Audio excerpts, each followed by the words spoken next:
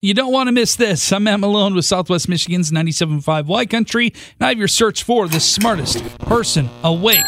And that's with Honor Credit Union. Come be part of it. The question I give you will be followed by clues to help navigate you to the correct answer. We'll see if you are as smart as the smartest person awake and could have been yourself the smartest person awake. You're most likely to engage in this bad habit on a Wednesday, although millions of us do it every day. What is it? The clues. You may have done it this morning, but you're listening to this right now, and it lets me know that you've overcome this habit. For today, at least. More rested, but could make you late. If you do this, you lose. Or so the rhyme goes. Well, Jeff from Coloma, you're the smartest person awake. Today, what is the answer? Hit the snooze. Hit the snooze button is right. Yes. Are you a snoozer? No, I don't even use an alarm clock. How do you wake up in the morning? You just are timed out that much? Evidently. Of course, I get up at 3:30 in the morning every morning anyway. So. Sure. No rooster's going to be up that early either to wake you up. So, I mean, it's got to be you internally, right?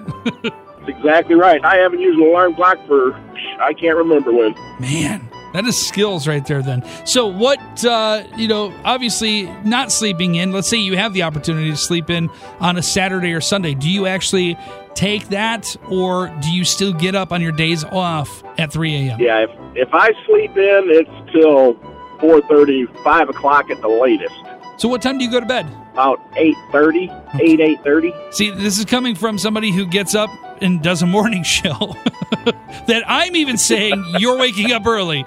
That is awesome. Okay, so let's say that you oversleep. I know it probably doesn't happen because you seem like you're a pretty fine-tuned machine at this waking up thing, but let's say that you have accidentally. What's your go-to excuse, or what's an excuse that you could use? You don't use an alarm clock. Went to bed too late. Okay. Because you can't say, oh, my alarm didn't go off. You don't use one. So, I mean, maybe you could, I guess, right?